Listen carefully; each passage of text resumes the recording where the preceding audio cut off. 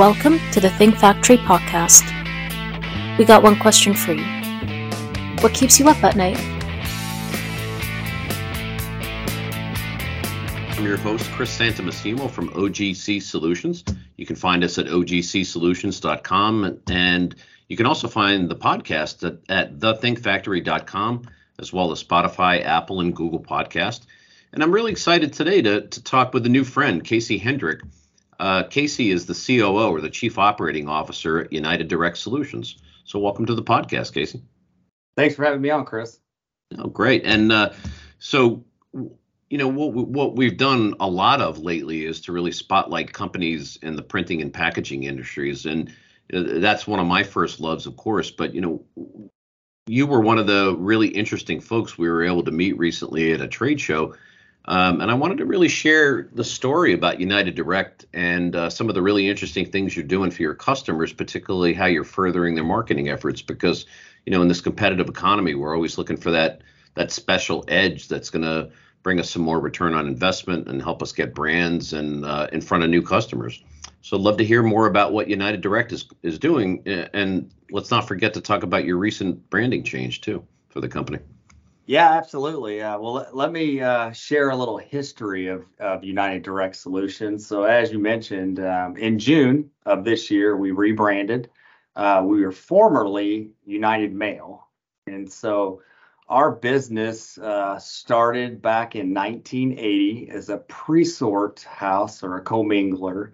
Over the years, we developed into a full-service letter shop.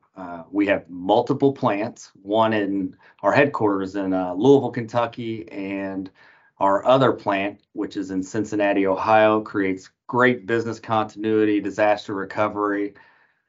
We have been high trust certified SOC 1 and 2 type 2. So as far as data security, we focus a lot on the security of all of our data, because healthcare is one of our main industries, financial, continuing education. So those arenas really need a lot of comfort as it relates to that's for data sure. security. Yeah, so handling sensitive data and personally identifiable information, or PII, is an everyday thing for United Direct. That's correct. Yes. All of our teammates, co-workers go through specialized training that cover us in both arenas. One thing also to add, we are veteran owned. That does, I think, mean a lot to our staff and to our customers. It allows us to have a competitive edge in some cases. But overall, it's really good to be a part of that type of business. It's certainly part of the culture, right? Yeah, it is. It's one of the things we really focus on is culture.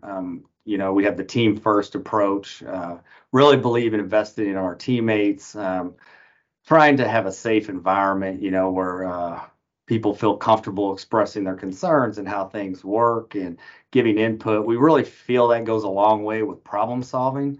So the more we can encourage our team to talk and be a part of the solutions, you know, part of the analytics that go on behind our walls, that's an important thing to us.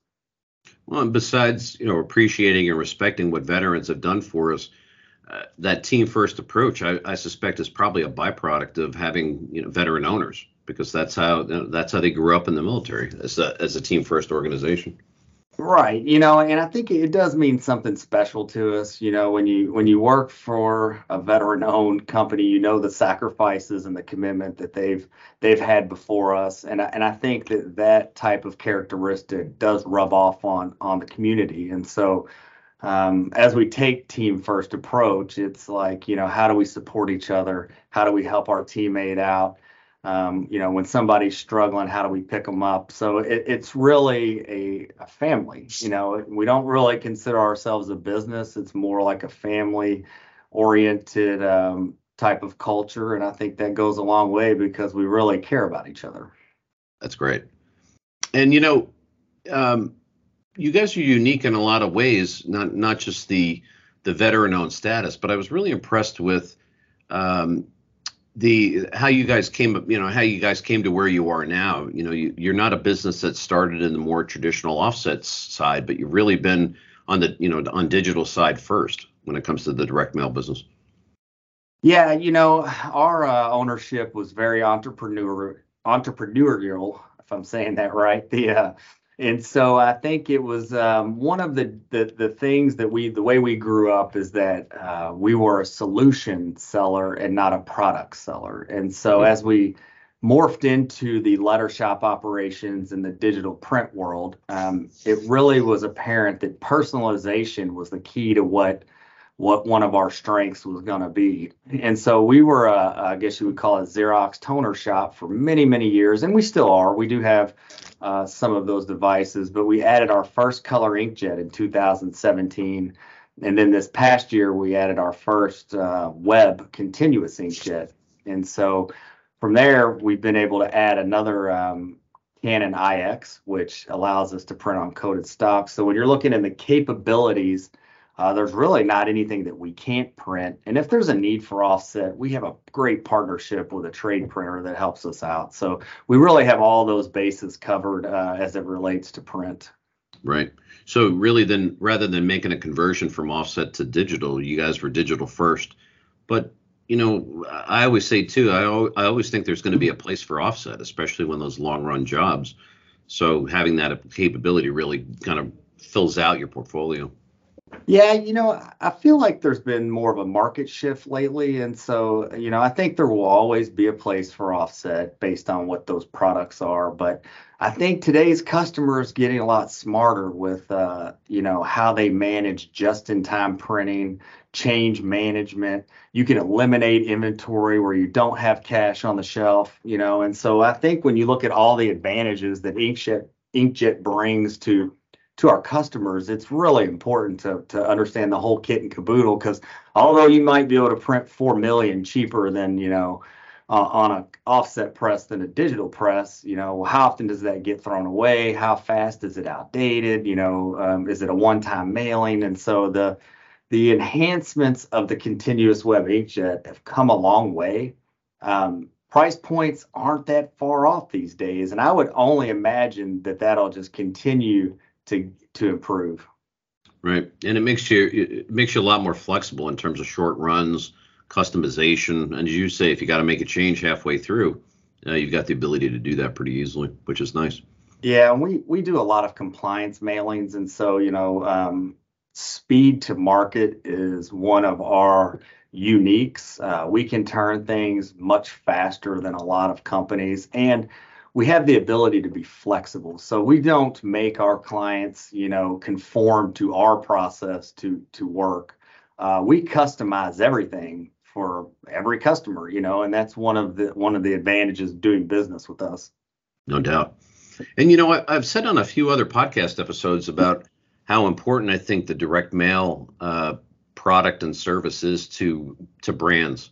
I know you're doing transactional print too, but when folks want to market, they're looking for that lasting impact somehow. And when they're sending a business communication, they want that lasting impact to get it there on a piece of paper and in an envelope rather than by email or by text message. I mean, that's got to be part of your formula too, I would suspect, right? Yeah, we've really transformed over the last 5 years to be more omni-channel. And by omni-channel, we talk about touches.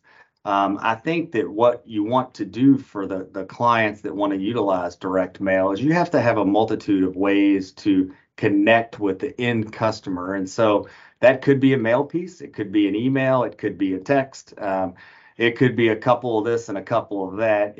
We have a platform that we can do social media matches. We have the ability to do texting and emailing. So when we build a campaign for a client, we're using data analytics to see, okay, well, how's this person going to best respond? And so we know if they're going to respond best by a mail piece, and then, maybe it's a text, and then maybe it's an email or so on. So we have a lot of strategy to really increase response rates with our clients. Would you say that the strategy is going to depend on demographics sometimes, like age and location and things, and maybe even income level, things like that? Absolutely. I mean, I think as you look at, demographics, that plays a huge part, and it's kind of like, you can remember, I don't know, 10, 20 years ago, probably still today, mail's going to die. It's not, print's going to die. There's not going to be anything out there. And, I think the younger generations like going to the mailbox because it feels personalized and there's data that suggests that, and when you look at screen fatigue, I mean, how many emails do you delete every day and you don't really look at? So it's kind of like, is that an effective way? Is it IP targeting? Is it social media? There's so many ways to talk to your customers that you really have to take advantage of all of them and know which method is going to be the best way. So that would improve your response rates. I would agree. And, I think when companies started to have this more of an omni-channel approach, you would say that they would traditionally start with direct mail and then look for a response to direct mail. But some of the things I'm hearing about United Direct suggests that there's going to be a combination of things. Sometimes direct mail is not the first part of that campaign, right? Yeah, absolutely. I think the important starting place, is to find out what pain points our clients have. So where can we be of assistance? And then it's about budget. What's your budget? And so back in the day, you might mail 100,000 and hope for a 1% response rate when you burn through all your budget. And then in today's market, it might be more of a mixture. So how can we test different ways of getting response? And that could be, obviously direct mail is expensive. So if you're mailing to the right data list or the right people or the models that suggest they're going to be a good response rate, then you're going to win the game. And that's really what we're trying to do for our customers is help them understand who they should be mailing to, who they should be emailing to, who should we be calling. And so the more we can assist in that process, the better success they're going to have. What would you say is a good response rate for just a plain direct mail campaign anymore, realizing that you're being more strategic about who you reach? When you say good, that varies, depending on what the core is, but we're somewhere probably between 4 and 6% with most of our healthcare response rates, which we feel is pretty strong. And so there have been some campaigns, we've done for utilities, when you talk about like free light bulbs or something like that. And it's like, well, your response rate jacks up because everybody wants something free, right? So, of course. But I think as we look at new client acquisition and the different verticals we're in, we have a pretty strong feel for what those response rates are and how to get there. What I love on the direct mail side too is the lasting effect of it, because if you get, like to your point earlier, if you get an email, if it doesn't hit you right as you get it, you're probably going to delete it or just ignore it. But direct mail kind of lasts around. It's going to stay around the house a bit for customers, maybe until they get a chance to think about it, or maybe they pick it up in a week or two after they get it. Yeah, there's no doubt in my mind that direct mail is still the number one best way to market one-to-one, because people are hitting their mailbox, they're at least thumbing through it. So some of the strategy is, how do you change the look of your mail piece to get someone to open it? Do you make it look like a bill? Do you make it look like it's handwritten? Do you put a stamp on it? And so there are definitely a lot of data points out there that suggest if you can get someone to open it, then you're definitely in the right ballpark. And even the day of the week, we mail stuff on certain days of the week, so it arrives on certain days. They say like you don't want anything showing up on Friday because most people for the weekend, and to your point, maybe it goes on the kitchen table till Monday, but at the same time, you can strategize around deliveries. That's true. And on the omni-channel side too, what have you seen change or evolve in the last couple of years? What's sort of new out there that you folks are doing that, customers or potential customers ought to know about? Oh, well, when you think about new services or what's changed, one of the biggest changes in the industry is just how the data is managed. When you think about, different email domains getting blacklists and people opting in or opting out and states changing the rules, you really have to have a trusted partner, because, you can't just start emailing whoever you want or texting whoever you want. And so that process is closely regulated, so it's important that you understand that. And then if you're dealing with PII, you can't be texting loose PDFs and so on, unless it's encrypted. And so I think really when it comes down to new and what's going on, I think there's more talk, more planning around data analytics as far as what the end consumer, how they want to be communicated with, what's the best model for them, and then really just data security, because as you start emailing and talking to different groups, it only takes a little bit of one problem to create a huge fine, a lot of liability. And so I would only imagine that, the way that the rules and regulations have changed over the last 5 years, it's only going to be times 10 moving forward. Yeah, I mean, being careful, number one, is job number one, I think. Right. Making sure that you're using the right data sets and contacting only the right people. It sounds like you really have a grasp of what those rules are and how you can operate successfully and safely within them. Yeah, we've partnered with several data companies, and over the years, our expertise and what data to pull, who's going to buy that, how we're going to shop there, et cetera. That adds a lot of value, because sometimes, believe it or not, the end customer doesn't really know, or they have all this data, but they don't really know how to mine it, or they can't really put their thumb on what's effective, because, data collection at the end for success, like, well, we mailed 10,000, we had 50 people sign up. Is that a direct result of the mailer? Is some of that organic? What's going on? Well, if you know that your customer model looks like this, and you can pick those folks out and strategically mail to more people that look like that, it's going to increase your ROI. And so sometimes customers just need a partner to kind of work through that with them. We traditionally, years ago, were more of an execution company, like bring it to us and we'll get it done. Well, now, over the past couple of years, we've transformed to more of a consulting type partnership where it's like, hey, why don't you tell us what's going on? Let's help you solve that problem. And when people open the doors, then our teams that really understand how these models work, how the transactions take place, can really help benefit the end customer or client. Well, apropos to your new name, right? United Direct Solutions, right? You're gonna take them really from the beginning of the path all the way to the end until the thing is mailed.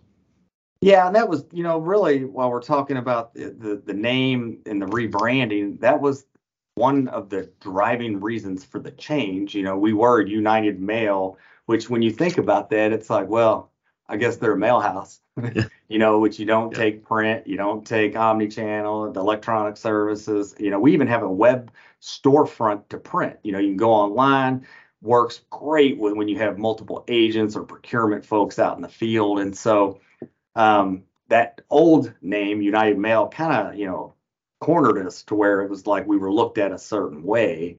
Well, now we've changed to the United Direct Solutions, and it opens up all this realm of like, oh, okay, this company can do a lot more than just mail. And that really has had a really positive impact on us in this year.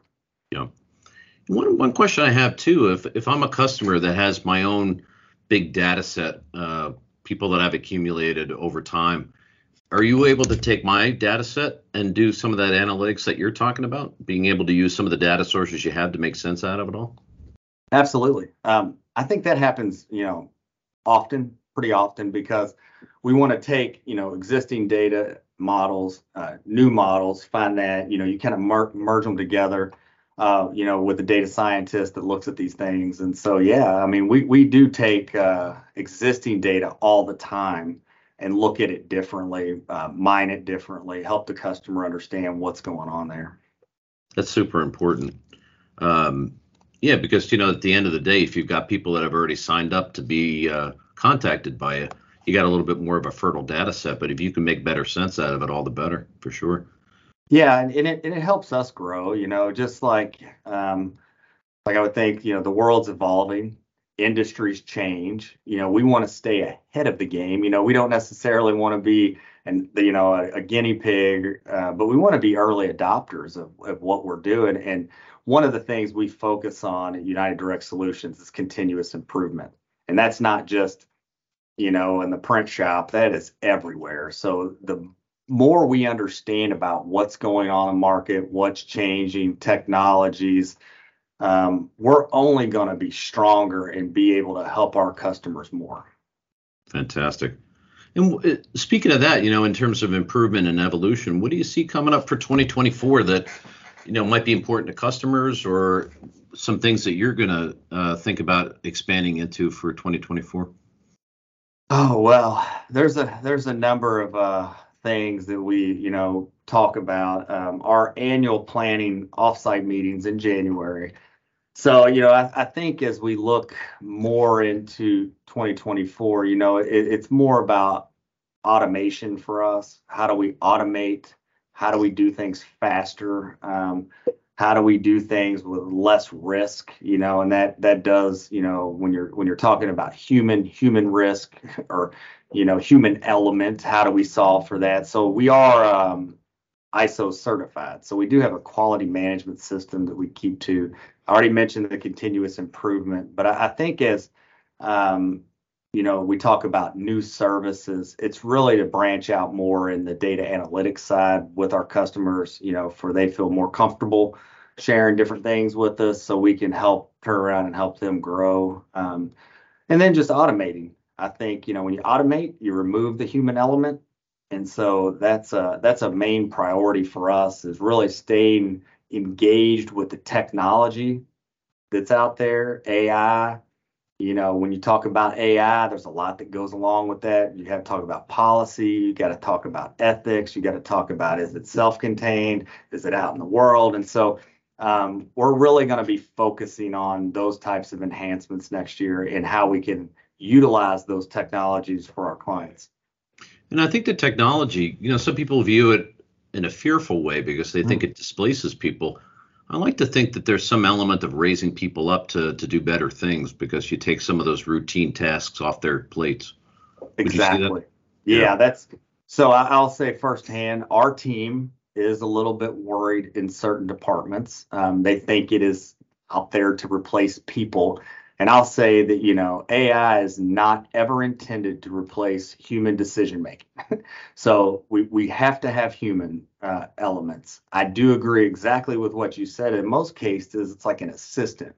It can do a bunch of remedial or administrative type tasks for me.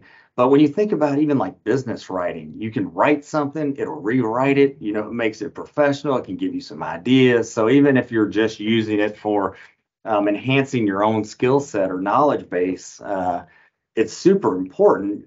But that's why you got to have the policy and the ethics, because as you start to use it more often, you can kind of screw yourself up if you're not in a contained AI model. Yeah, plus you need to know what you're looking at. To your point about not replacing humans, if you don't have a human that can, come to the table with knowledge and understand, is it a good job? Did AI do the right thing or the wrong thing? If you just assume it's right, I think you're going to make a mistake quite often, just because the AI is not where it needs to be able to do that. Yeah, there's actually a term with AI called illusions. And so, it's not all the way right all the time. And so you have to be careful with what you ask it to do and what it tells you. And then you have to validate it. And so as you train the AI more with the automation, if it's machine learning or doing certain tasks, then that can really benefit you. One of the areas that we, look at is like accounting, accounts payable, accounts receivable. You can really fine tune those processes to do a lot of the busy work, but you still need people there to see it, because it's money, and you have to decide what's going on, but there's a lot of areas that, when you start to think about, if I spend more than 3-4 hours a day doing something, then there's got to be a better way, for sure. No doubt. Well, that's a great attitude going into 2024, because it looks like you guys are set up not only for a good year in 23, but hopefully even growing faster in 24. Yeah, one of the exciting things about what's going on in our business today is we're growing. It's a great place to work, a lot of talent, a lot of great people, great culture, right attitudes. And I think everybody here knows that we're here to serve each other and our customers, and that's like the vision that you want to have. And so as we look at these technologies, it's more or less how do we stay ahead of the game, market competitive, and ultimately we're here to serve. I mean, that's a great way to sort of end our discussion, but I have to compliment you because I don't think you said the word "I" once during this. You were always about the team and we and us as a group, and being complimentary about your team. So if that's any indication of the culture, I think you guys are set up well. Well, thank you so much. It really is about the team. There's no company without the sets of individuals and people that work here, and the things they do and the sacrifices they make, and like I said earlier, it is a lot like family, not literally, but we spend a lot of time together. We all celebrate, the wins, and we all feel the defeats. And so it's good for us to have each other's back. And I think when you look down at the end of the day, teamwork is what will make us ultra competitive in this marketplace. That's a great way to end. And I have to say, great spokesperson for United Direct Solutions and all the good things you're doing. So thank you so much. Well, if you're out there looking for a great partner in the direct mail and marketing and omni-channel business, love to have you check out United Direct Solutions. And Casey, where can they find you on the web? You can go to udsolutions.com. I'm also on LinkedIn, where our webpage is there. Terrific. Well, just to sum it up, Casey, thanks so much. Again, great spokesperson for your company and for your team. Casey Hendrick, the Chief Operating Officer at United Direct Solutions, doing some amazing stuff as a team down there. And just to close it off, I'm Chris Santamassimo, the host of the Think Factory podcast. Great conversation today, and we'll see you next time. All right. Thank you, Chris.